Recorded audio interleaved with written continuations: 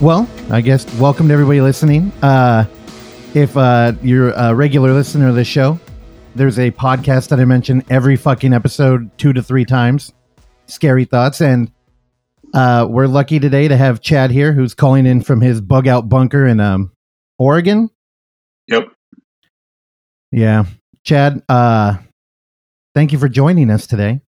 I hope you're ready to answer only personal questions and not talk about film at all. That's pretty much my job on the show. My show is like that. Mark really does the heavy lifting on the having watched everything. And I'm basically just the color commentator. How do you program that show? Does Mark come up with the movie and then he makes you watch it, like literally? Because I know you were pushing Scary as 61st for a minute. Yeah, I would say usually there's like our reading and our personal conversations sort of direct the interest. So like we might be talking about Dario Argento and then we're like, oh, we should do a Suspiria episode. And then a lot of times it's really just random, like, oh, the new Suspiria will come out. Or, we really, for a while we were trying to do like whenever there was a big horror film on Netflix just to try to boost our views, but that didn't help at all. So we don't suffer Netflix movies anymore. Yeah, they could use your help. Apparently, there's no help in that shit. They're all universally terrible. I even like rewatched like the first Stranger Things, and I was like, man, actually sucks terribly. I was very, I grew up with all that shit, so I was really like got like the member berries right in the face. Yeah. So I was very enthralled with it, like the first and second season, and now I'm just, this is trash. Especially now that Billy is dead, there's really no reason to watch the show. Well, spoiler, dude. I know you're on the Overlook Hour, but come on. Yeah, I don't know. Yeah, anybody who's a fan of that show is aware that the greatest character on the show died last season heroically. I watched season 1 because I loved their treatment of playing D&D, and it kind of carried me through. And then I started season 2, and when they were in like perfect cosplay Ghostbuster costumes, I was like, I can't. It turned into like retro museum cinema. Yeah.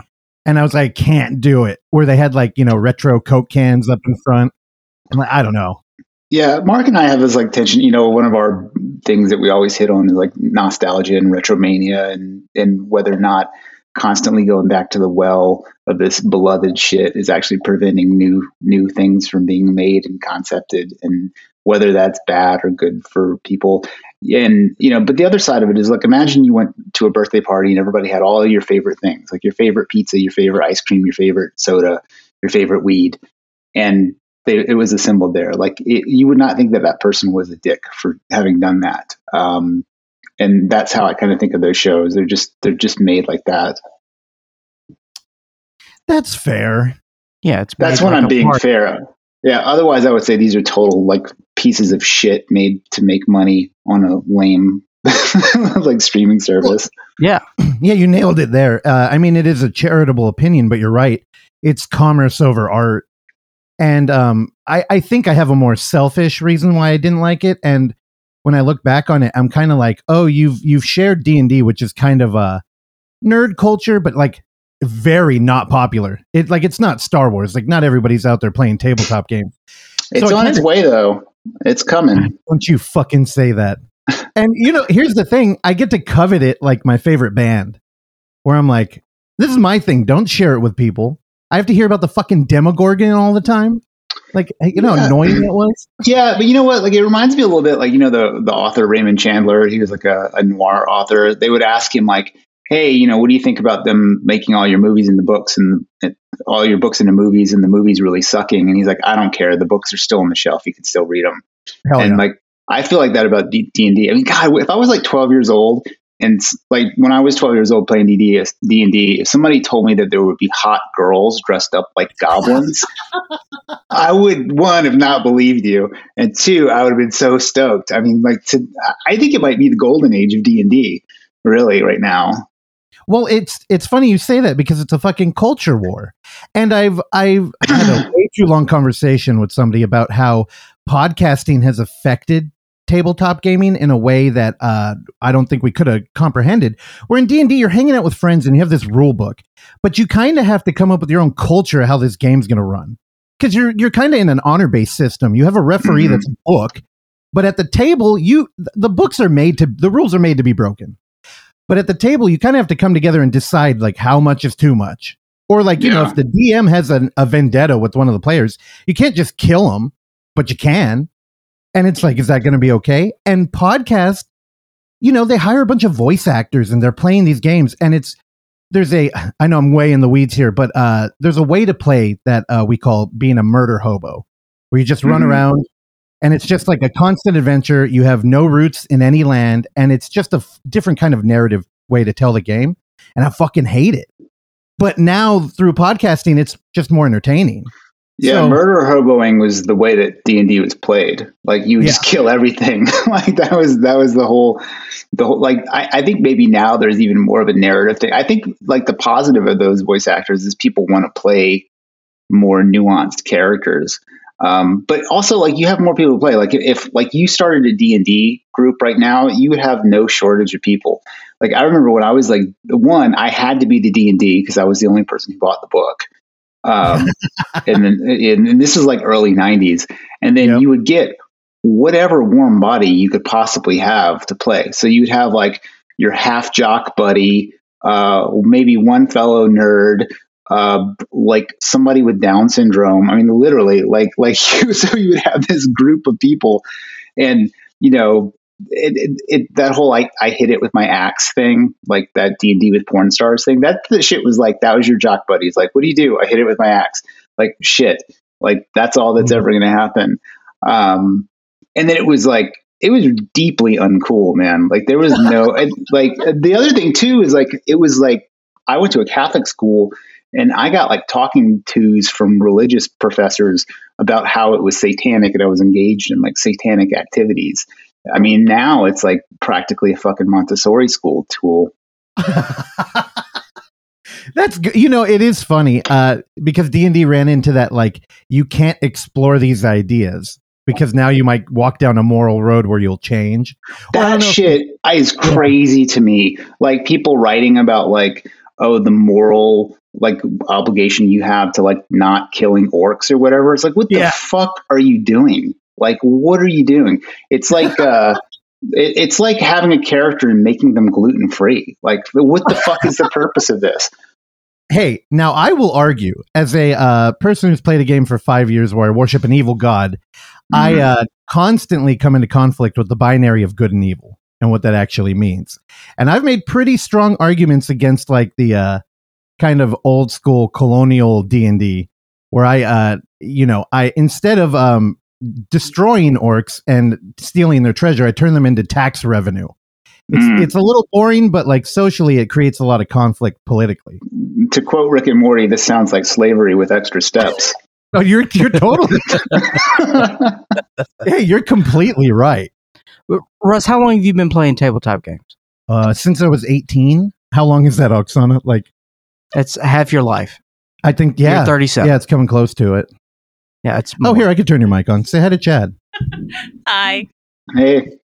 Yeah, it's almost half my life. So, Chad, do you still play tabletop games? No, I just don't have time for it. I would love to play. Like, I just, I work a lot and have like a bunch of other hobbies that take up a lot of time. And yeah, I would love to play. I just never have 6 hours that are uninterrupted. So you grew up. I was going to say that too. I'm like, oh, so you're an adult now. All right, well, dude. I mean, look, like my other hobbies are like martial arts and machine guns. Like that. It's not like it's an adult set of hobbies. I disagree. You know it's funny when I was unless you're Kyle Rittenhouse. Continue.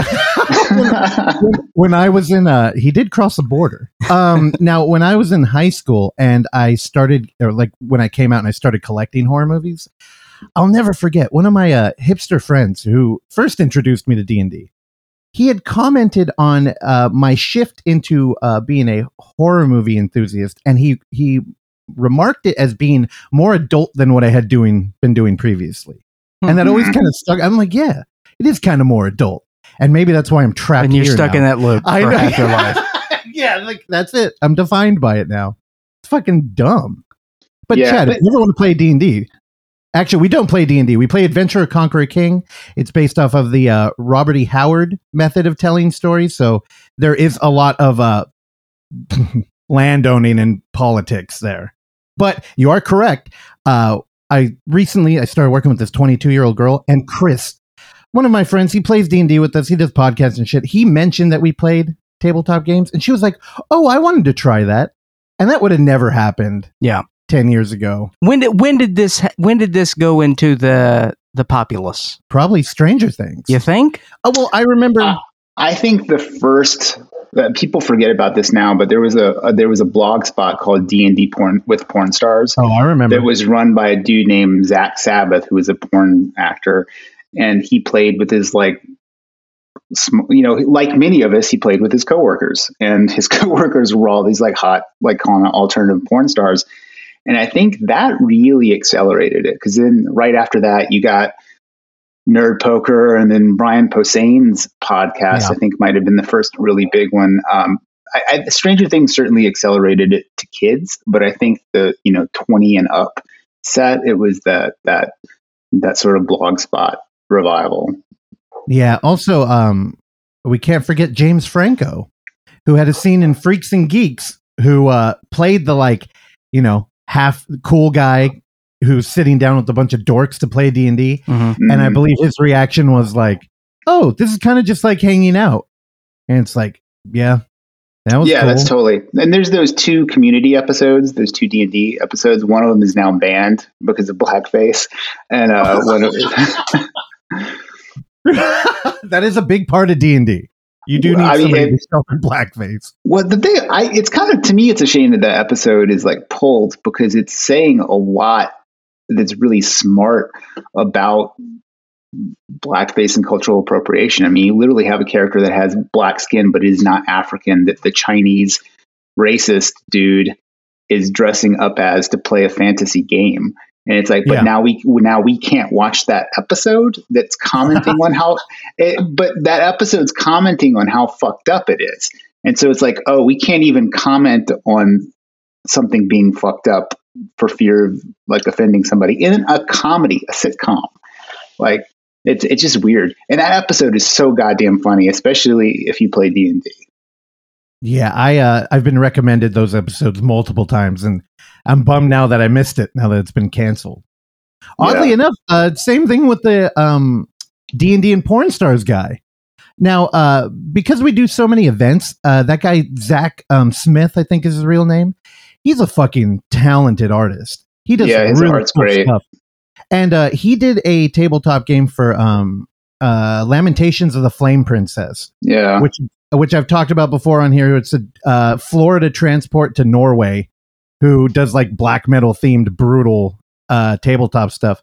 And I was going to try and hire him because we do so much shit for like the film fest. And then I went down it, and he got deep into a lot of the protesting during the lockdown, and a bunch of women came out, and I was like, God damn it. And I was in this weird position where it's like, but I really like his art. And we had a brief run-in with somebody who was trying to cancel one of the movies we programmed before. We don't have to get deep into that. Yeah. But it was somebody on Twitter, had no following, but was relentless. And the only person on the internet who gave a fuck was the director. And it just ruined that dude's whole shit. And for a brief moment in time, we had the discussion internally. Yeah. Now, we'll go ahead and go behind the barrier on this. Okay. But we're like, is this the director? Oh, there was a minute. Yeah. Because we deal with found footage. We were like, but also, I hate to say it, but we were also talking, should we not show it? And it's like, no, there's one dude. We took care of that guy. But man, I talk so much shit on like cancel culture, except, I had been in like, not even the driver's seat, but like the back of a fucking van on this one. And it even crossed my mind just not to deal with that dude. It's fucking lame. Not dealing with it is kind of like my entire approach to cancel culture. Like there's so much media that like why don't we cover Rosemary's Baby? it's just not worth it. It's just not worth hearing about it from people, especially when there's like a million other horror movies I've heard of. Like we had this dude on our podcast named Daniel Coffeen. He's a professor. He was a professor in the department I went to school with at Berkeley, and he was going to teach his students all this like crazy S&M porn shit. For I don't even know why, like, but he was like it was like the rhetoric of like deviancy or something like that. And he's walking to class with these stacks of like Leather Daddy magazines or whatever he was into. And his advisor, who was like also my mentor, this guy Philippe Gutierrez, who passed away, and Philippe Gutierrez's courses are what Scary Thoughts is like. Like I do my best to model what it was like to be in that guy's classes. But he stopped him in the hallway. He's like, "What the fuck are you doing?" He's like, "Oh, I'm going to blow these kids' minds." He's like, "Life is too short." He's like, "Go find something else to do." And like, you know, and he would have probably lost his job if he walked in with all this like bullwhip porn, you know? So yeah, I don't know. Like, I mean, to me, like a lot of this stuff is like, number one, don't rape anybody, you know, like, and if, you know, so let's like not do that. And number two, if you've made some piece of artwork and then you sexually assault somebody or whatever, this seems to be, it's almost always sexual assault. Like, and nobody cares about murder. Like, you know, the baby has shot like 3 people now, like two in a Walmart, and nobody gives a single fuck about that. Like Dave Chappelle did a bit about this, you know, about like, you know, and to me, like without bringing up the part where he's talking about like saying all kinds of crazy, homophobic shit, the motherfucker shot 3 people and no one cares. Like, so I feel like you could probably kill someone as a director and still have your movie play. You know, I mean, look at black metal. I think Mayhem still plays, right? Or I can't remember who. Oh, that guy Varg. I guess that guy Varg is beyond the pale. Oh, dude, Varg has out. Varg has a fucking tabletop game he made, and in that game, being a different nationality denotes you different like attributes. Isn't that how D&D is anyway? I know, right? No, totally. You really confront racism in D&D, but in this one, there's no orcs or anything. It's just like, if you're a woman, humans. You have less strength. Yeah. Didn't he release records when he was in prison? Yeah, Varg's a hack. Yeah. He also, like, he's the type of dude that, you know, would record music in prison, and they would take his drum away. Also, what's prison in Norway? Rehab? I don't know. Yeah. It looks like a lot like a junior studio in San Francisco for a tech worker. Like, no, but literally he had his drum confiscated, and he was like, "Yeah, I don't record with the drum anymore because it's an African instrument." Oh, and it's like, you hack, shut up. Yeah, I guess that dude had a big internet presence for a while. Yeah. It's just like, it's just amazing. I mean, it's weird to me that I don't. Like, how many people could have possibly cared about that? I have a feeling. Did you ever see Private Parts, the Howard Stern show, movie Private Parts? Sure. There's the scene where they talk about how like people who like him listen for half an hour, people who hate him listen for 2 hours. Mm-hmm. I feel like that's the only reason why people like that stay in our culture. Yeah, that's a fair point. Yeah, you sit with Trump every day. Yeah, that's why we try to be so offensive on here, so we can get some people to hang out. Yeah, we were originally going to try to be like, we were thinking like, oh, we'd be like more edgy, more offensive. We just didn't have it in us for our show. Like eventually it was just like Mark and I like having a pleasant conversation and not arguing. Oh, you know, there's a thing. Again, I'm going to go to Hitchcock Truffaut here, where Truffaut was talking about how Hitchcock was the best at like filming a menage a trois, where he would get like 2 great Hollywood actors and allow the audience to like be nestled right in between them as they made out. Mm-hmm. That's how I feel with your podcast. I'm such a fanboy of Scary Thoughts, and I think part of it is, again, I wanted to do that kind of thing where it's like, oh, let's watch Veronica and like really try and like intellectualize over this. Except 1, I'm an idiot, so I could have never pulled that off. But 2, I enjoy hearing you guys do it more, because I think you 2 are just like, I don't know, you come off as very authentic. Now, I don't know, Mark seems a little bit more guarded than you, but for most of the episodes, I'm extremely high. So there's like no guard at all. Like somebody was like, a friend of mine's on a road trip right now, and she's listening to old episodes, and she was sending me some quote. I was like, what is that? I don't know what that's from. And she's like, oh, you literally said that on this episode. And I'm like, I have no memory of it at all. Like I have no memory of most of our episodes. The last year I've been off the weed, which has been a mistake. And I think our episodes this year aren't as good. What prompted that, Chad?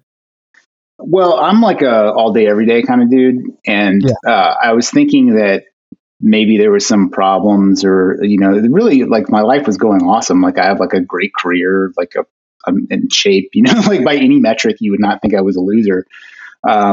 But I was like feeling like a loser for some reason. It's like, oh, I have this dependency. So I was like, I'm going to go a whole year. I'm going to do transcendental meditation instead of smoking weed. And weed is better, man. Like all meditation is stupid. Like I'll go ahead. So September 6th is my year mark, and I'm going to have a major rager. Like it's going to be like a totally obscene weed party. So you just went straight cold turkey. There was no weaning off. Yeah, I don't believe in weaning off when you stop stuff. I think like cold turkey is the only way for anything you want to stop. All right. Now, you talked about doing TM. And what about TM when you're high?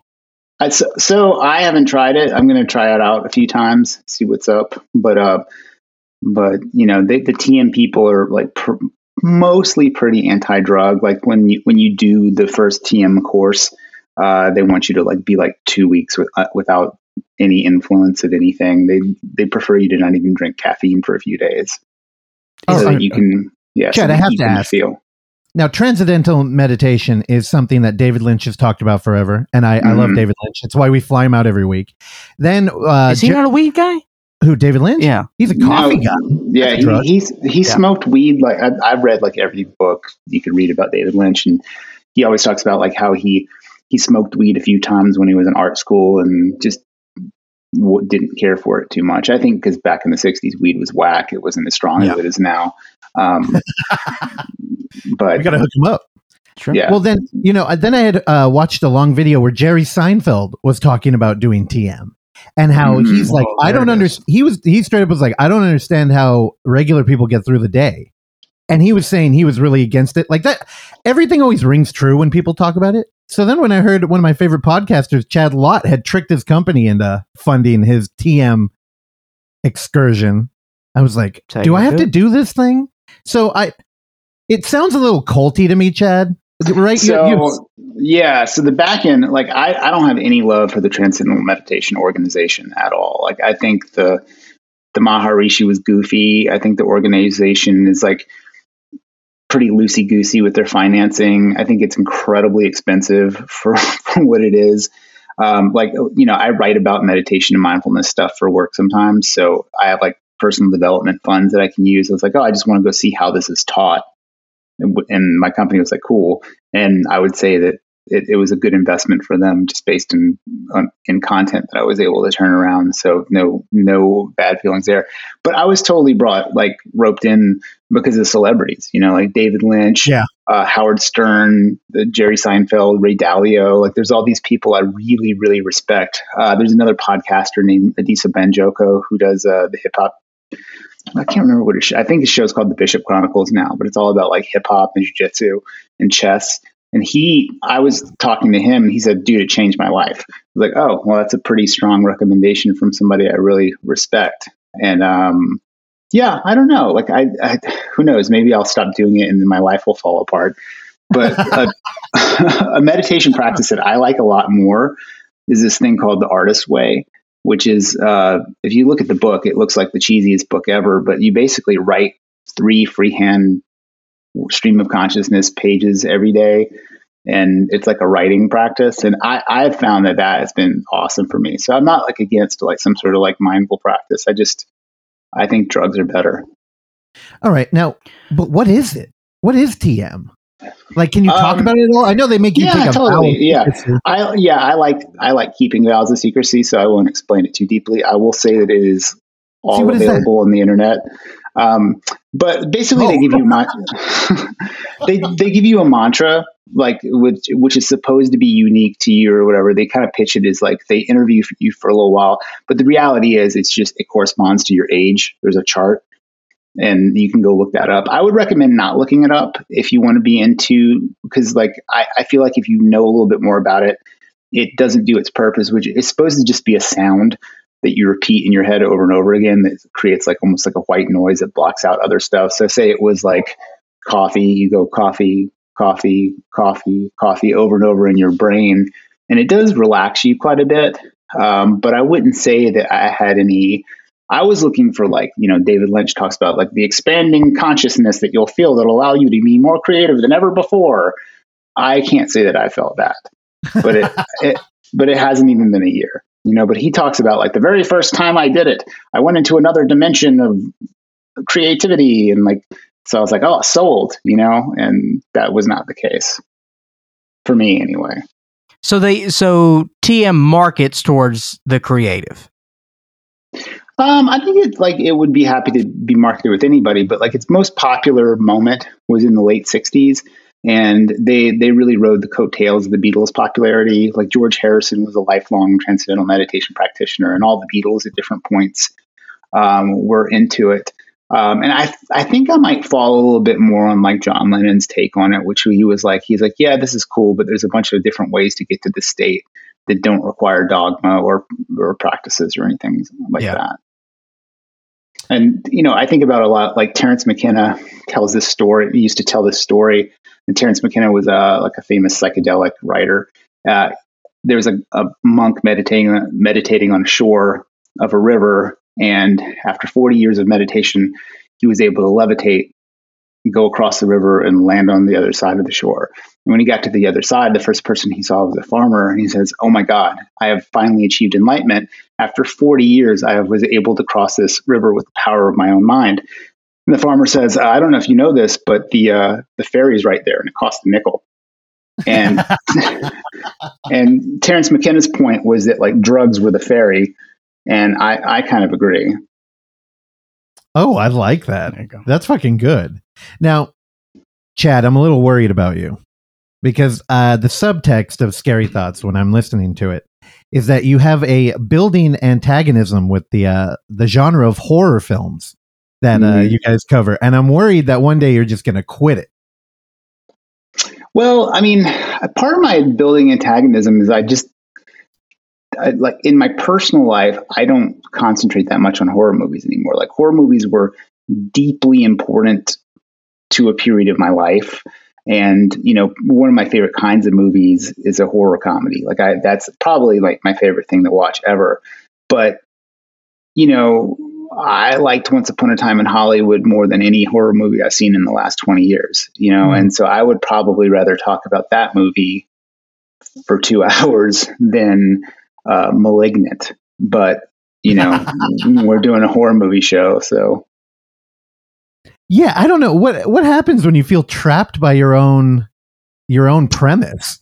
Well, part of it's what Mark likes to talk about, and like I like talking to Mark about it a lot. So I'll always do the show as long as Mark wants to do the heavy lifting of editing it. And you listen to the show. I always pretty much drag it off topic from the film. But I spent more time. We have an episode about Evil Dead coming out, which is totally to my liking. So I read Bruce Campbell's book and listened to every director commentary, and that's the deepest I've gone in on a horror movie in a really long time. But I would say I've done more research on Smokey and the Bandit recently than any horror movie over the last year. Don't you dare bring up Smokey and the Bandit. Yeah. Also, it's totally wrong. When we were talking before, I had a DM chat, and I'm like, is there anything you've watched recently that you'd want to talk about? And you basically said what you just said, Once Upon a Time in Hollywood and Smokey and the Bandit. Yeah. And I responded, I've never seen Smokey and the Bandit. It's one of those titles that bores me from the title. And then I told Clark what you said, and he said, you saw that fucking movie at a theater with me. So I have seen it. I believe, was that when the Alamo was doing the whole... No, so they had a Burt Reynolds marathon, and they brought the filmmaker who did the documentary about Burt Reynolds and Hal Needham and their friendship. And we watched that and then followed up with The Bandit. Yes. Yeah. Followed up by Smokey and the Bandit. Then you guys left. I stayed. For Gator, right? Gator was next, followed by, God damn it, The Longest Yard. Yeah. So that was the Burt Reynolds marathon. Yeah, it was cool. That was back when the Alamo would do things like serve fried gator for Gator. And they sold out? And it was fantastic. It was good. Yeah. Also, for those of you who've been listening for way too long to this show, our original engineer joined us, Nilo. And I believe when we picked him up, he looked very rough. And we're like, dude, what the fuck? Like, he claimed he had a cocaine hangover. Yeah, you were like, you got a coke hangover? What'd you have, like a 12-year-old party? He's like, no, cocaine. Yeah. We're like, oh, that's even weirder, honestly. But yeah, so he tried to order Pedialyte at the Alamo. You know, Smokey and the Bandit did that experience did turn me on to Banquet. I'm a fan of Coors Banquet now. Oh, the Banquet beer. Yeah, because beautiful packaging. I love the beige cans. But Chad, what perpetuated this Smokey and the Bandit thing? Well, I rewatched Once Upon a Time in Hollywood, and even though I listened to like a million episodes of podcasts about it, I'd never really picked up on that. Like the Cliff Booth character is Hal Needham, and I was like, wait a minute, and then I was like, oh, crazy, and so I watched The Bandit, the documentary, and then I'm reading Hal Needham's biography right now, Stuntman, which is amazing, and yeah, so I just went down that, started watching Smokey and the Bandit, and then I started watching all like videos about the different cars and the Lamborghini Countach. There's an hour and 45-minute documentary about just that car. So I'm in deep on it. And, you know, of course, it's just a hop and a skip to the Cannonball Run movies. And then, you know, the actual existence of the people beating the Cannonball Run times right now during COVID is pretty incredible. And then Hooper, did they do Hooper together? Was that Hal Needham? I think he directed Hooper. Yeah. Yeah. See, growing up, Burt Reynolds was the guy. So, yeah, totally. And you know, even at my age, it was just, you know, he was ubiquitous. And Smokey and the Bandit. I mean, this is just what we watched when, you know, you were of an age where you could appreciate that. It was, you know, Smokey and the Bandit, the Holy Grail, and fucking Blazing Saddles. Like that was like the Holy Trinity. Yeah, that's pretty much like the three movies I remember the most watching. And people now like don't really realize, but like Burt Reynolds was like the Brad Pitt of his day. Oh yeah, you know, probably even more so. I think because there were less like explicit sex symbols around than him. You know, he did that Centerfold in Cosmopolitan, which was the first major male star being naked in a magazine, and it was supposed to like ruin his career. Like people were like, "Oh my God, you just committed suicide," and instead he moistened the panties of the nation and went on to like superstardom. And was infinitely watchable. You plug him in because he's been in just a infinite number of pieces of trash, and he's just, it's like he's likable. You can't help but, you know, he's just you know what I understand. Enigmatic. There we go. It's you wonder how he would have been remembered if he had been more careful about roles like Brad Pitt. Yeah.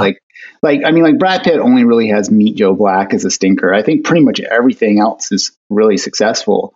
World War Z. Yeah, I think he's good in it, though. You know, I don't think it's not like a phenomenal movie, but he's fine. He couldn't save it for me. No, I mean that all that CGI nonsense is just too much, you know, in that movie. I fucking hate that movie. But I love that book. That audio book is great. Like you're listening to it and you're like, oh, all the different voice actors and stuff. It's a really, if you're an audiobook person, it's really worth your $8 or whatever. Well, Mel Brooks' son, he wrote that book, did he not? Yeah. Max? Man, you know, go ahead, Chad. Oh, he wrote a pretty good graphic novel about Black World War II veterans called The Harlem Hellfighters. Interesting. Max Brooks, check him out. Yeah. You know, it's funny. I I'm not a Burt Reynolds fan. And growing up, Well, you're you know, wrong. I'm a West Coast elite. Thank you very much. Mhm, And mhm, when we live over here on our ivory tower, shrouded in fog, we look across the country and mostly think there's a lot of flyover states, right? So when we look at like Burt Reynolds, it's like, who's that fucking drug? Like I grew up and nobody in my family gave a shit. I had one grandfather deeply into Westerns. How is And, that genetically possible? Is there incest? Probably. It could explain a lot. No, and you know, he was into wrestling and westerns. Wrestling? Yeah, and I used to think he was a fool. And I remember growing up, I was like, who the fuck is the most boring shit? Well, I feel like every grandfather has to be in the westerns. only of our only generation. Yeah, so I only knew one, and he was removed. It was like Step Family. But then I reached a certain age, I'm like, fuck, I'm into both of those now. And I would have loved to talk to him. Yeah. And just hearing you and Chad talk about this, I realized how easily swayed I am by a group where it's like, hey, let's watch Burt Reynolds in anything. I'm like, hey, if you guys are into it, I'm down. Like, I would totally watch it right now. On my own, I couldn't do it. But I can get excited. Well, I'm I mean, people really on the coast really sleep on the South and how great it is. Oh, yeah. You know, and you think about like they played Smokey and the Bandit to like New York critics, and they were like, "This is the worst movie we've ever seen. What the fuck? You know, you guys are this is not worth $4 million you paid for it." I think Burt Reynolds got like 3 of that $4 million, and Hal Needham was like, "Just release it in the South," and it goes down there that year to be beaten by only one movie in the box office, which was Star Wars, and it was really close to it. So, yeah, I think Smokey and the Bandit's great. Like, it's a really culturally important. In my opinion, maybe not in other people's opinion. You're totally right. And you know, not to mention one of the greatest comedic performers of any time, Jackie Gleason, who just has free range. Yeah. Well, and they basically said, hey, will you be in this movie? And Jackie Gleason is like, why would I ever be in this piece of shit? And Hal Needham tells him, you can say whatever you want to say. Like the script, you can do the entire script. So most of his dialogue is Jackie Gleason's dialogue. And it's one of the early examples of a director reviving someone's career because Jackie Gleason hadn't done shit in years. Yeah. So he was kind of like, you know, the equivalent of Tarantino and what's his name? The Scientology dude. Tom Cruise? Travolta, yeah. Yeah, and just relaunch his career. Yeah. Yeah, I don't know. You know, I really do owe you two a lot of thanks for that because Clark used to give me shit about it all the time for being like, it's weird because, you know, we grew up in like a vastly liberal city, yet I was completely prejudiced to most of the country. And as somebody who I think a lot about culture and I really like it and I think it's important, I ignored American culture like wholeheartedly. I just like discounted it. I didn't, and even now I'm. Well, it's not your fault. It's your sanctimonious state. No, from I where get you're it. From. But it's funny because the thing that makes me still like the Bay Area, which has been a struggle to try and find it, is a lot of transplants like you guys.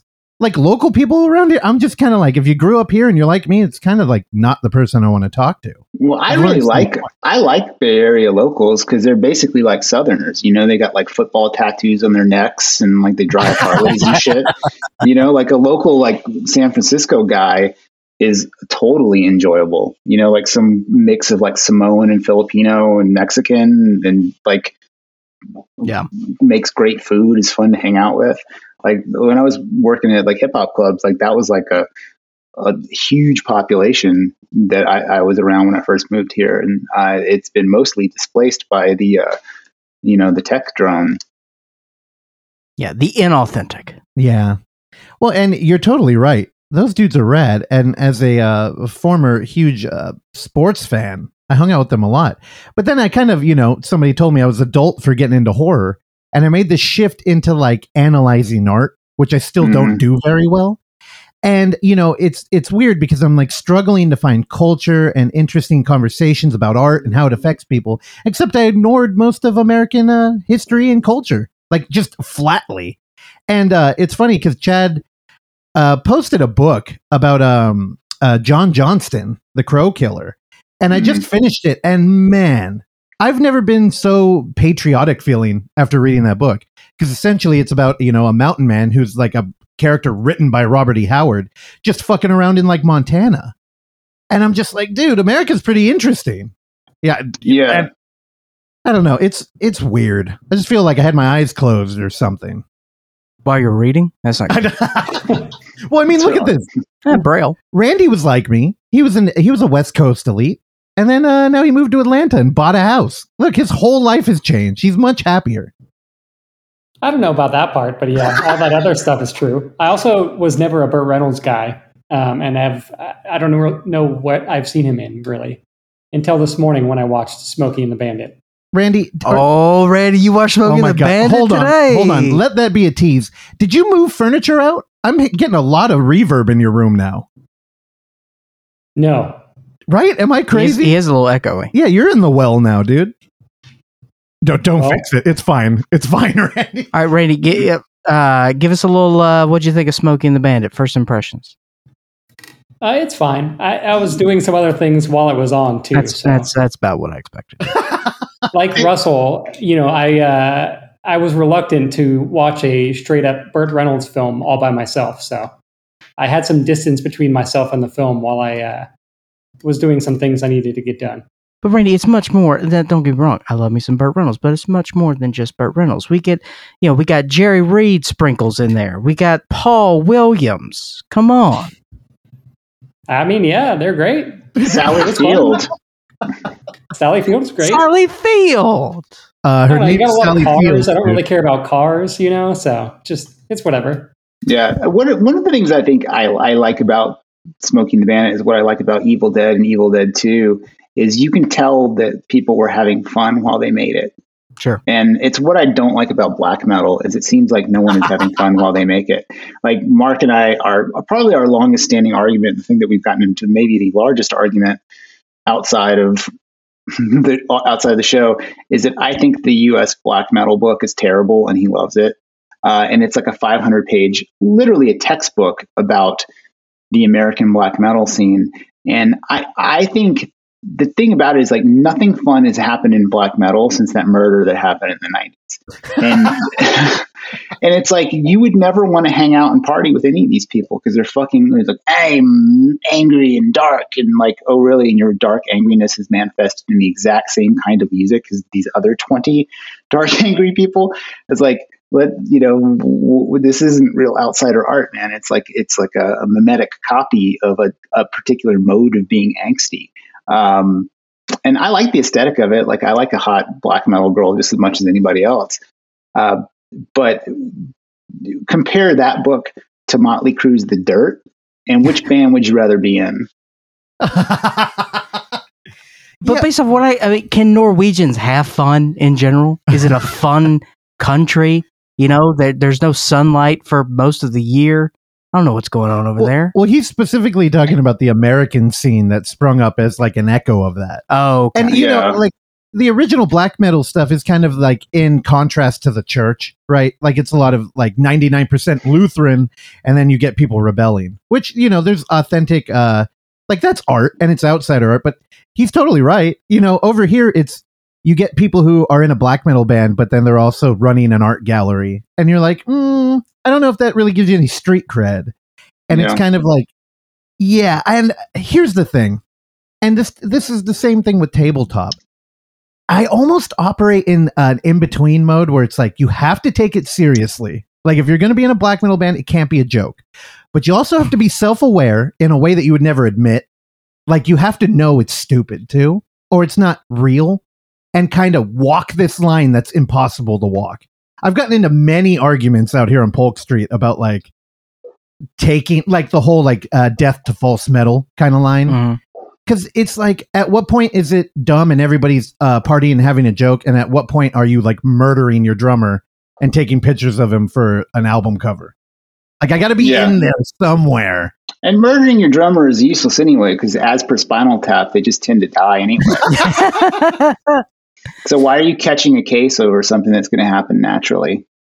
Yeah. But who were some influential American black metal groups? Well, I mean, in the Bay Area, we have like a couple really great ones. Like, I mean, like the closest you get to like outsider art is probably Leviathan Yeah. is Okay. as a local black metal band. And then as much as I sound like a glorification of the redneck, I actually like the art rock style of black metal more.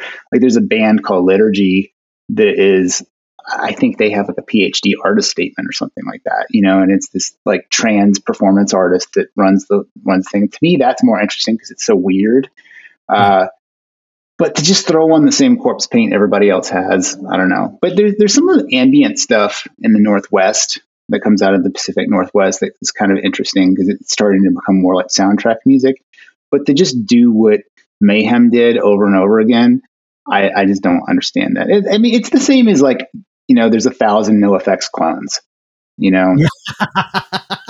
Randy, don't be offended.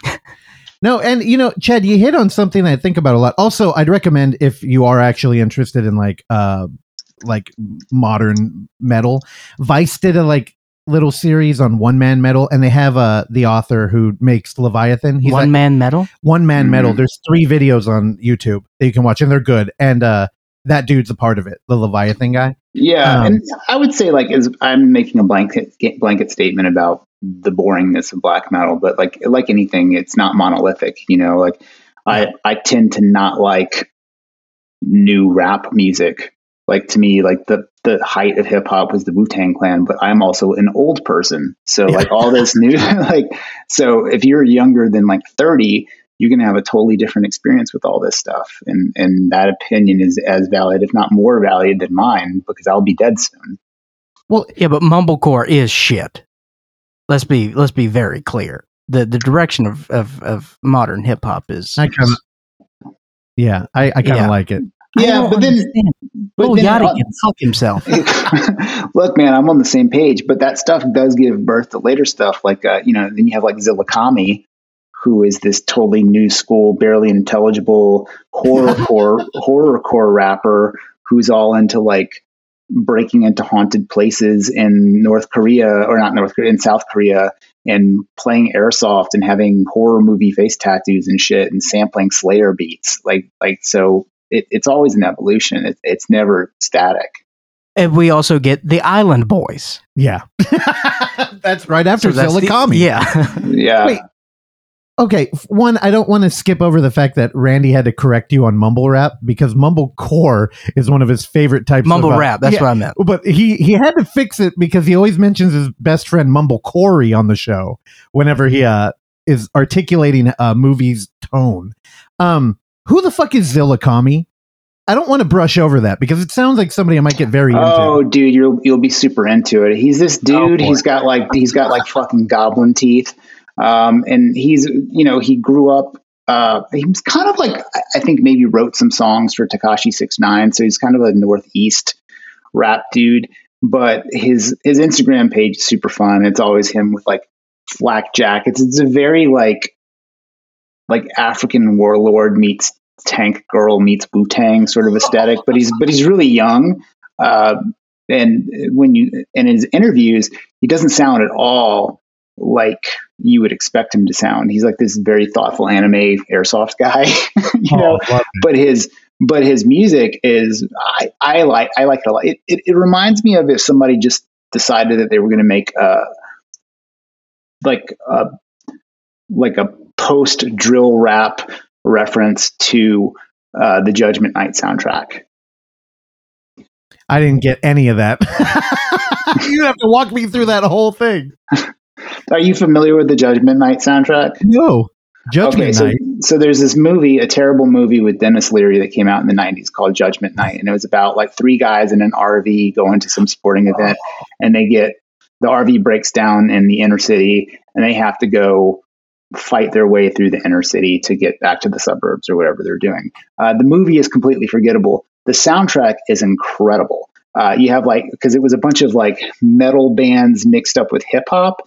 And I think it might be responsible for the eventual new metal wave, which was pretty terrible. But this album was really great. You had Run DMC and Living Colour.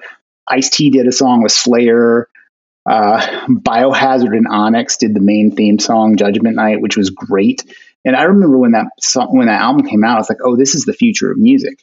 And it just never emerged. Or it became like Limp Bizkit or something like that, which was terrible. But yeah, it was super fun. There's a Pearl Jam Cypress Hill song on it that's really great. So Dennis Leary calls Limp Bizkit. That's what I'm hearing. Yeah, pretty much. Yeah. Also, you're totally right. I've definitely, every time this movie comes up in conversation, I'm like, I have no idea what you're talking about. And then I look it up. I'm like, oh, I've definitely seen this movie. Yeah. It is completely forgettable. Although I do love the premise of people driving to a sporting event and then getting stuck in traffic and like abandoning the car, which I believe happened in the remake of House of Wax too. So all great movies have that premise. I think it happened every weekend at a Raiders game too. Now, it's funny because the thing that I like about Scary Thoughts is, you're taking a look at genre. And, honestly, it could be anything, but it happens to be horror, which I like. But I think the problem you're articulating with like black metal music, too, is a similar thing where, out here in the Bay Area, here's a little bit of my local culture. We kind of gave birth to thrash metal, which is one of my favorite subgenres of metal. And there's a huge problem with it. The parameters are so strict that there's not a lot of evolution within this subgenre. And at a certain point, when you're like analyzing or collecting a lot of this music, you're confronted with it. And yeah. You're like, yeah. That's for people who are like obsessed with taxonomies.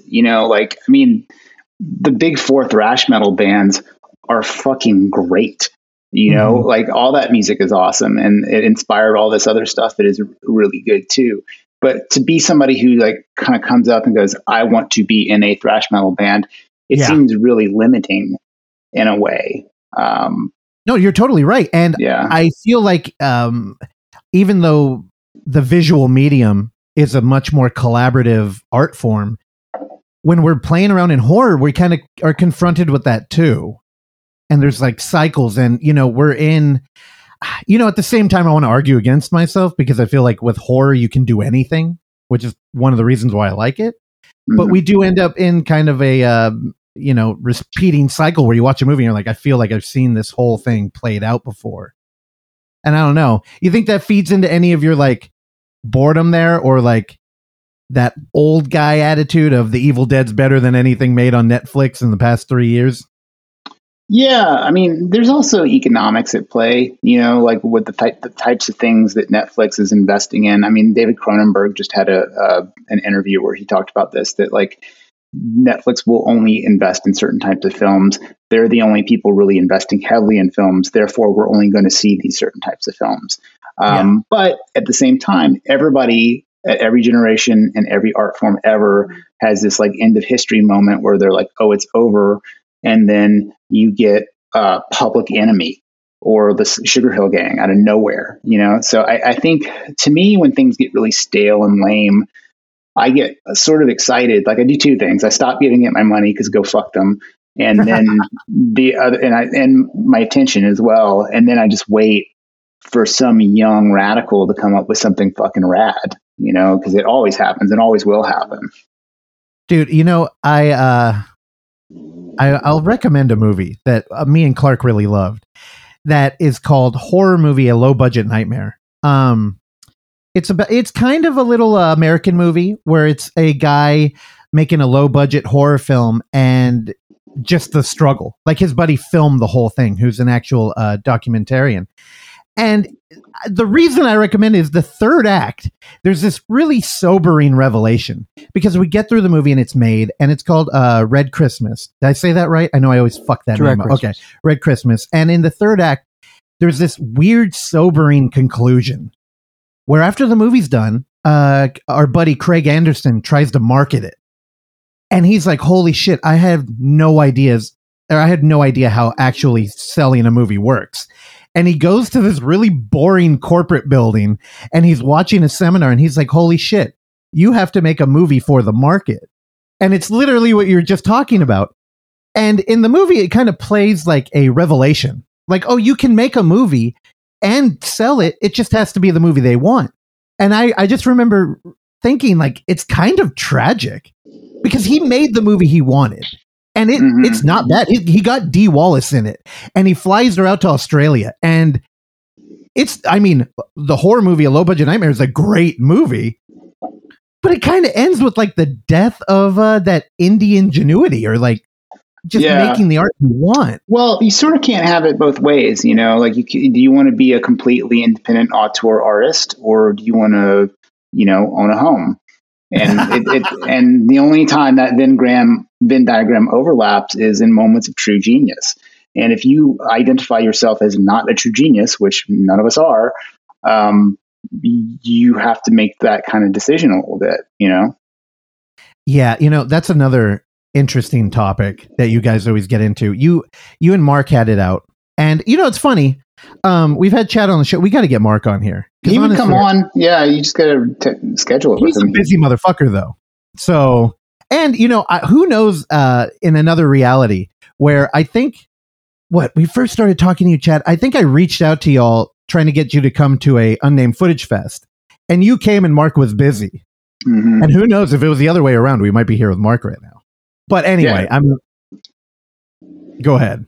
Yeah, he's very busy now. His wife Monique's book tour has been really a big deal. I totally recommend, if you're into I know you guys talk about like drag shows quite a bit, but his wife Monique, who performs as Phonique, wrote a book about the early drag scene in San Francisco and growing up in it. It's very much about like Tranny Shack and the Stud. It is wonderful. I recommend anybody getting it. And then Mark has been really busy with his album with Andy Connors. He has a band called My Heart is an Inverted Flame, and they've been putting out an EP every month for like a year. And now it's like available as this total collection. If you get the whole collection, you get a bonus EP. And he does that band with Andy Connors, who used to own Aquarius Records. And they just played their first and only live show ever. And it was wild to see. Like, I listen to that music to drown out my wife's calls. It's just this epic, doomy, noisy, like just cool music. And I was like, man, this is for like 8 nerds. His show was like tons of people. And there were like all these like hot girls like dancing arrhythmically in the front row. I was like, how's this even possible? Like, I mean, they're great, you know, and then Andy Connors is like a fucking orc on the drums. Just like, it sounds like he's like trying to like kill every villager when he's playing. It's so good. And then Mark, he plays these like totally weird, rare synths through just massive orange amplifiers that like a stoner rock band would use. So it's phenomenal. But he's been doing that, and he's going to school now to become a therapist, which I think he's been practicing on me for years now. No, dude, I love those podcasts you have Andy Connors on. Me and Oksana used to go to Aquarius Records as a kind of when you're in a like a rut with metal, because Andy, he would review everything, and on every album he would write a little like pitch, like a personal handwritten one. And every now and then you could go to like a horror convention and people will do that with like indie horror, and it just changes the product completely, because you're like, oh shit, I kind of know what to expect. And because it's handwritten, I could probably go ask him. Yeah. I mean, dude, how many blind buys have we done at Aquarius? Right? And I was so bummed when they were gone. So I don't know. I love those episodes. Also, I bought Phonique's book so we watch a lot of drag over here. I know you know that, Chad. And I could never wrap my head around female drag. And I used to be like actively against it because I thought it was like appropriating gay culture. Yeah. So I'm going to read it. And I gotta weigh into that. I feel I don't know that anybody else would be better to be in conversation with that topic than Phonique. I figured it's in my queue. But okay. Yeah. Tangent aside, the one thing I wanted to get to was you and Mark, you had this conversation about creating great art. And you made an argument that hurt my soul, where you said, I believe you used, it was like music. And you're like, who do you think's going to make better music? Somebody that listened to like all classic bands and great geniuses, or somebody who grew up with like Slipknot and Dave Grohl or something? Although, and I'm like, you're fucking right. But as you know, I love Dave Grohl. I know you do. Yeah. But here's the thing. We wade into like, I believe one time you called us the trash pandas of bad horror. I'm paraphrasing there, but I so on their show, they mentioned a faux doc, and I was like, dude, you can't find a weird faux doc and not pitch it to us because we could potentially show that at our film fest. And you're just like, God, you will really watch anything. And you had the reason why I called you guys the raccoons of independent horror cinema was that you guys go not because you'll just sit there and eat anything, but like you'll go dig for this stuff that is worth getting in the most unlikely of places. And I think it's cool, but as far as like influences go, I just think, yeah, there's some genius out there that only listens to the most vanilla music you could ever imagine, right? And produces something cool. Or like somebody who's like, man, I just really only was inspired by Lisa Frank, and now they're like a crazy psychedelic artist. But I think that's again, like those are geniuses, you know, they're exceptions to the rules, and they're out there, and their purpose is to inspire us and frustrate us with the wonderment they produce. But if you're just like a journeyman artist or musician or something like that, it's garbage in, garbage out, in my opinion. Yeah. I don't know. That bums me out. And I think, it's a little bit different because when we're playing around, like we deal in world camera cinema, right? We watch a lot of found footage horror.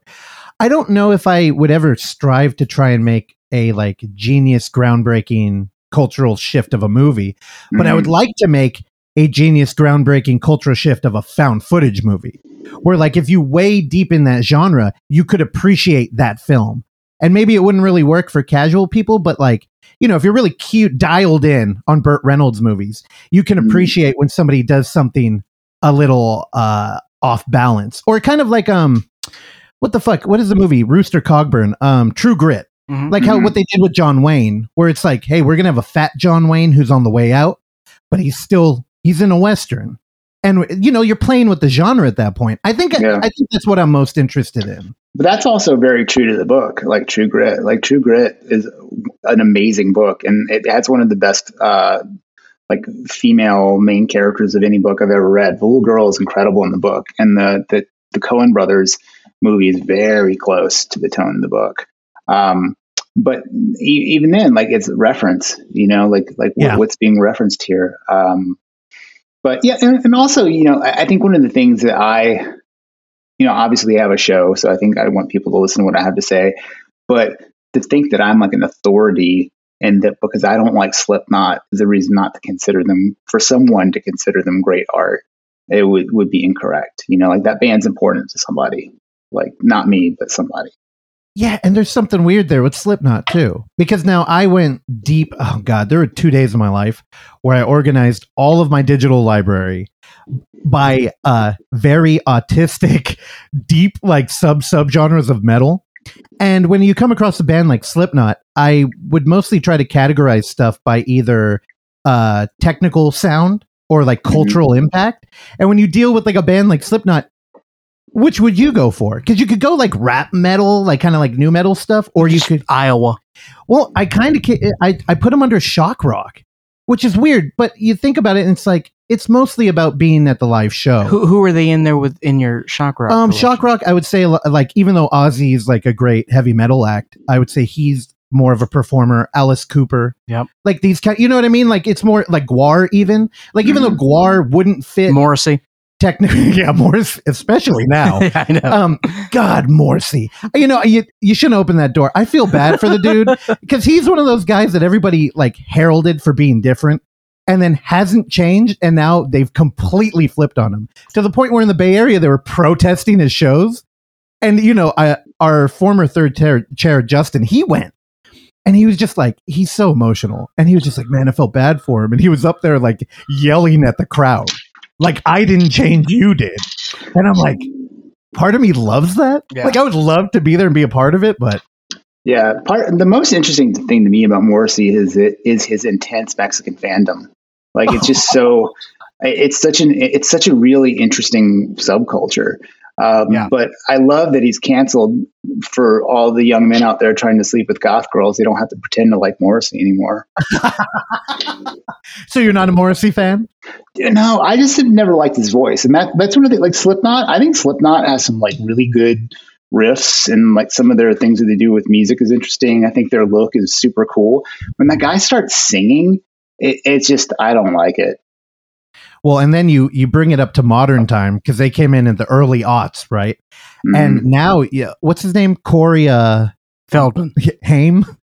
Taylor. Thank you, Oksana, our resident new metal expert.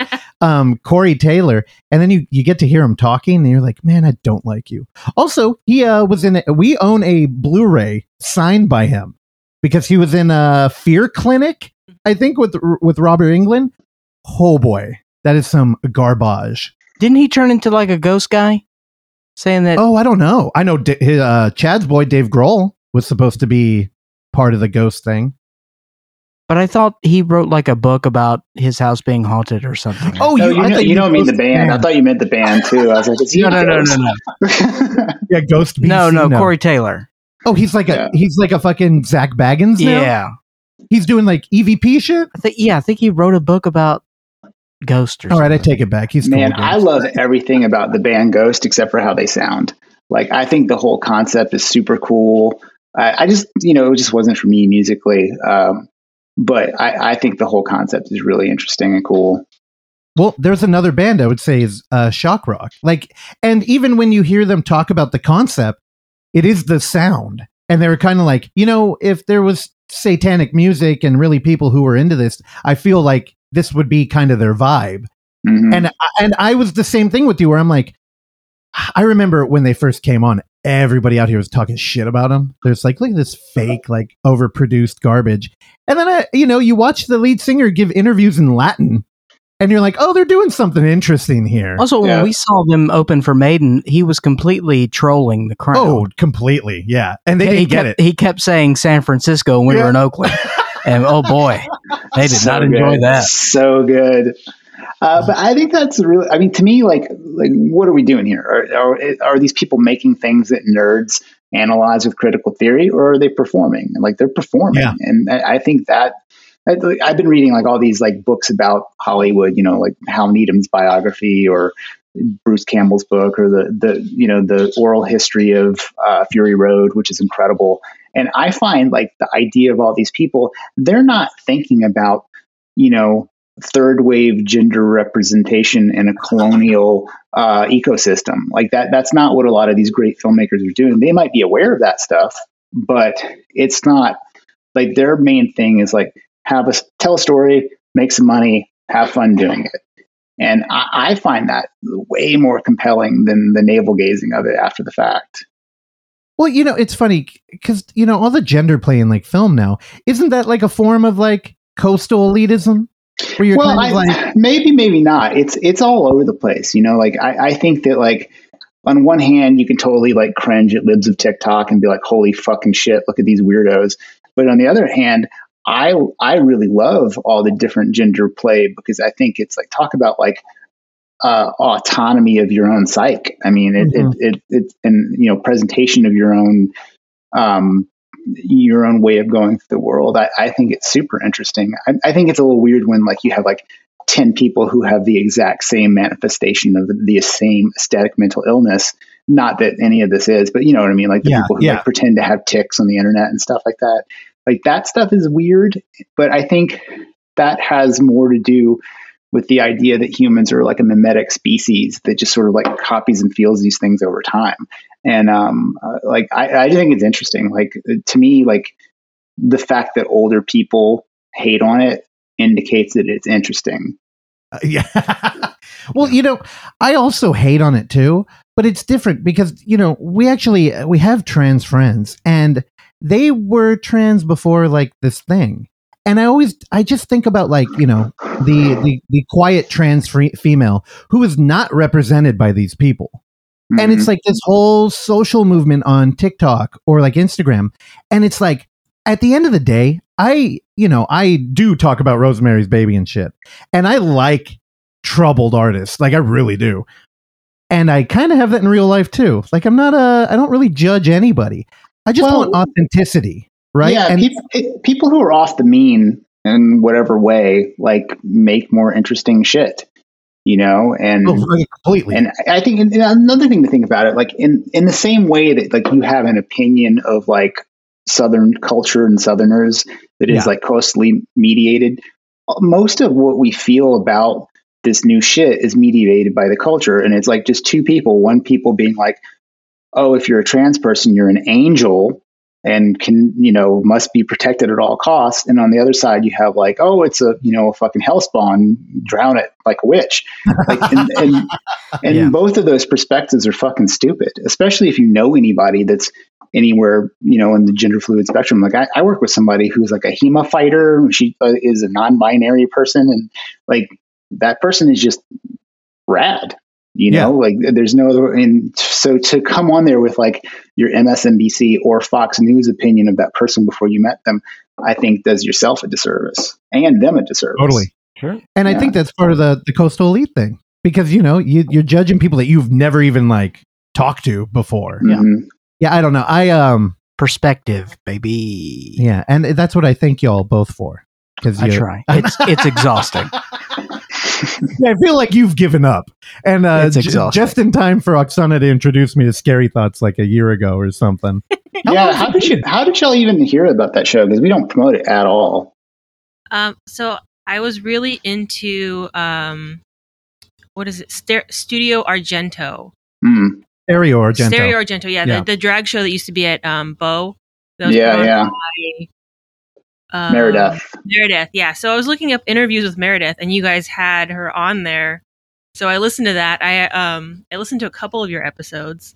I told Russell about it. I ended up buying The Artist's Way. I haven't read it yet, but oh, you did? Okay. Yeah. And I think I messaged you guys on Instagram to invite you to so one of the screenings we were doing at the Little Roxy. Pretty sure it was for Descend to Darkness. Maybe. And yeah. You guys answered like a year later, like, "Oh, sorry, we're really bad at answering on Instagram." Well, I never update apps ever. So, like, and the first thing that always changes on these apps are the messaging function. And so, if you go a while, like, you'll just stop getting notifications. And I think they do it. That's like the carrot, for the stick of updating is like, oh, you won't be able to. I'm just like, no one is reaching out to us on here, so who gives a shit, So.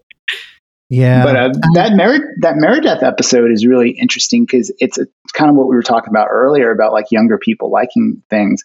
She loves the remake of the Texas Chainsaw Massacre, and it was a really important film for her at that time. And I know how so young, so young, but also like kind of a genius, like a really smart, interesting performer, and like y'all is all in on film. And like, it was just interesting. I think the idea was like, she thought that we were going to be like, defend your taste in front of these two old codgers. And we're like, basically, we're like the two old the puppets and the Muppets that are like shitting on everything, which was, I think we were probably a little more open-minded than that. But like, at the same time, it just seemed so ludicrous to me that you would prefer that version to the original one, even if you saw them like years later. I don't know. Like it just seems insane to me. Clark, you want to defend it? I know you're an hour and 15 minutes into the show. Yeah. If we're pitting it against the original, I mean, that's not a conversation I'm interested in having, but I enjoyed it for what it was. I had fun with it. And I think, same. Yeah. I'm not saying it's a bad movie. I'm just saying like, I don't know. But then again, there's somebody out there that prefers the John Wayne version of True Grit. And I think the Coen Brothers version is superior. So that's wholeheartedly agree with you. Russell's on the opposite side of that. I don't know. I just think there's a cultural weight to having John Wayne in that film. Sure. That transforms it. But the Coen Brothers did a better job. Now, I am not a little fanboy of the Coen Brothers, although I probably should be. Their scripts are really good. I love that True Grit. It's really good. Again, because it feels like a tabletop game. It's like a fucking adventure. There's random encounters. It's like, why is the body hanging in a tree? I loved it. So, yeah, it's great. You got to get your blood meridian on, man, if you like True Grit. I know. You keep I'm scared. No, see, here's the thing, Chad. You're a very intelligent dude. I'm scared I'm going to look at this book and it's going to read like a different language. And I'm going to be like, what the fuck? I did read The Road. So okay, so you got a little McCarthy under your belt. Okay. Yeah, Blood Meridian has been the albatross on my boat for quite some time. Oh, you haven't read it? No. Oh, I've been meaning to for man. a decade. Yeah, we should do a Blood Meridian episode. Chad, how many times have you read Blood Meridian? I don't know, 15 times maybe. Yeah. 15. Yeah. How many books? How many copies of it do you own? I have an audio version of it. I have a first edition of it that's super valuable, and I have a hardcover version of it that I have notes in. Oh, dude, I wrote in a book today for the first. Like, I've highlighted books before, but I actually wrote like in it. I'm fucking into it. I think I'm gonna start writing in all my books. Yeah. It's fun. I never go back and look at the notes, so I don't know why I do it ever. But a friend of mine has a couple books from Anne Rice's collection, or her personal collection, and there's like handwritten notes in it and stuff. I think like if you ever become famous, it's kind of a neat thing to leave behind, is like copies of books. I mean, that's certainly why I do it, even though I do absolutely nothing to warrant fame.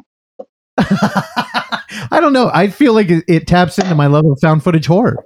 It's like medium that's been touched by another human, and now you get that art, but you also get like the interaction with another human. It just feels like homework to me. Well, that's the whole history of marginalia. You know, like all the old monks, the illustrated books, and they would write something on the side, like, you know, sometimes it's even really funny. Like, I farted so loud I woke up Brother John. You know, and like like that stuff is really interesting. Yeah, I'm not taking those kind of notes in my book. Well, Chad, I mean, I apologize for not having you on here sooner. I mean, I don't know why I'm doing that. I mean, thank you for taking the time to give us an hour of your life. I'd love to have you guys on more often, but Clark hates your show, so yeah. That's fair. My friends are always like, "Oh, I want to listen to your show." I'm like, "Have you seen this movie? And do you enjoy the work of Judith Butler?" And like, if they're like, no and no, I was like, then no, you don't want any part of this. Like, yeah, I highly disagree. I honestly wish you guys would do more like Veronica type stuff. Because even when you don't like something, my favorite conversation to have, because we have the privilege of knowing like some San Francisco film critics out here who only deal in like highbrow shit. And every now and then we can trick them into watching something like the Fear footage or something like there's no reason this should have ever appeared on your radar. Yeah. And I love talking to these people about things they don't like. And because a lot of the time they can't articulate it. And it's just outright dismissal. And I'm like, that's so boring. Like, you can really like mold your taste by like just understanding what you don't like in a movie. Okay.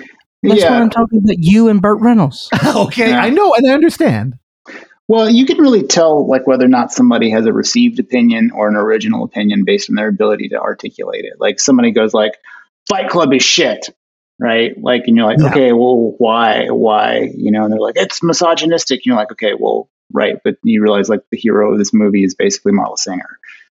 Like, or whatever, you know, and that would be like my pushback on it. But then somebody could say, I think this movie has a really stale soundtrack. I think, you know, like some of the dialogue is really stilted. You could start to like make actual, like, it's not a perfect movie by any means, but like the people who are like, oh, that sucks, and that's their critique. I think, like, what else are they wrong about? Probably everything, you know? And if you all want to hear Chad do an episode where he absolutely had nothing to say about a topic, go check out the Dungeon Synth episode of Scary Thoughts. It's one of my favorites. Yeah, that is I mean, and then I think Dungeon Synth is real outsider art. Like, I think Dungeon Synth is what black metal wishes it was. It's so much, it has the same source material, but it's so much weirder and more like just honest, I think. You know, you have some like, you know, some borderline homeless furry living in Nebraska who just loves the movie Willow and has a keyboard. Like, that person now has an album, you know, and to me that is really outstanding. And we have a Dungeon Synth playlist on Spotify that Andy Connors put together. We have a black metal one too, but nobody gives a shit about that. But the Dungeon Synth playlist has more views than any of our episodes. and several of our episodes put together. But it is, I find it, I think I definitely come across as a bit of a hater at the time of the podcast. But since then, I've been completely won over by it as a genre. Oh, good to have you aboard. Now, I can't recommend that playlist anymore because half of those views are me. It's great work music to put on the background. I totally agree. Dude, it's curated by Andy Connors, and part of the problem when you're in such a like niche thing, it's hard to find like tastemakers because I mean the conversation hasn't even really like formulated for it. So having somebody like Andy Connors put that shit together, it's fantastic. And they got 2 of them, and it's like 4 hours long, right? It's fucking long. Oh, it's longer than that. It's like 18 hours long or something like that. Yeah. Or maybe the black metal one's that long, but it is like you could go a whole work day listening to it. Yeah, which I've done. Well, Chad, before we cut you loose, and again, thanks for carving out some time with us today. Anything you want to plug? You want to plug the show? Some gun ranges you venture at? Anything you got? Yeah, well, I don't really produce very much other than the Scary Thoughts podcast, but I would really definitely recommend you check out Mark and Andy's band, My Heart and Inverted Flame. That's on Bandcamp. I don't know how Bandcamp works, but it's on there. And then Monique Jenkinson's book, Phonique, Life and Drag. I think I'm probably getting the title wrong, but you should be able to find it. Mark and Monique are true artists. I am like a marketing jabroni, like literally a Chad. And I just hang out with them. So check their shit out. Yeah. And I have to ask because people are starting to bother me about it. When Scary Thoughts coming back? We have an episode in the can. I just have to write the episode copy for it later today, and it should be out Monday or Tuesday. But, we had, my diaspora, my Oregon diaspora. Mark got the Rona. Monique's book tour took a lot of time. Then Mark's back in school. So we just had kind of a bit of a hiatus. I'm just hearing excuses, dude. It is all excuses. I mean, if you divided our, like what we made out of the show by our time, we're like probably negative $1,000 an episode in sunk costs. So you get what you pay for. Wow, that hurt. Do not equate time to money, please. Then I'll have to look back at my life and I'll jump off a building. But yeah. I'm not joking. People have been bothering me. What the fuck did they? Because we've had 3 people have been bothering you. Hey, I'm not joking. So people, I don't know how to put this, but we like our fellow podcast and we play around with a lot of them. And I think 3 of them have ended since communicating with us. So when Scary Thoughts stopped posting, people were like, dude, what the fuck, man? Like, are they done? So I'm glad to hear you're not. Yeah, we're still doing it. I imagine we'll probably do it for a long time. Unless Mark, like for me, honestly, it's really not that heavy of a lift. I just take some mushrooms, smoke a gram of weed and watch a movie and think about it for a few hours. And then get equally fucked up when Mark says it's time to record. Mark does all the work. So, yeah.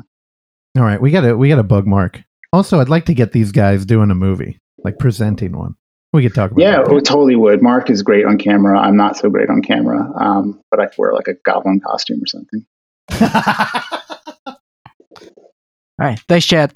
Thank you for listening to this episode of The Overlook Hour. And if you would like to hear more, please subscribe to us on Apple Podcasts, Spotify, or whatever your podcatcher of choice is. And while you're there, go ahead and give us a rating and or a review, which is a very easy way for you to support this show that we bring to you every week for years now, free of charge. And as always, you can find us on YouTube at The Overlook Theater, Instagram at The Overlook Theater, Facebook at The Overlook Hour, and Twitter at The Overlook Hour. Last but not least, you can send us your emails and tell us how much you like or dislike the show at overlookhour@gmail.com. And if you're nice, maybe we'll read them on the show. I've been your engineer, Randy Stat. Please join me along with Clark, Russell, and Oksana again next time. Bye.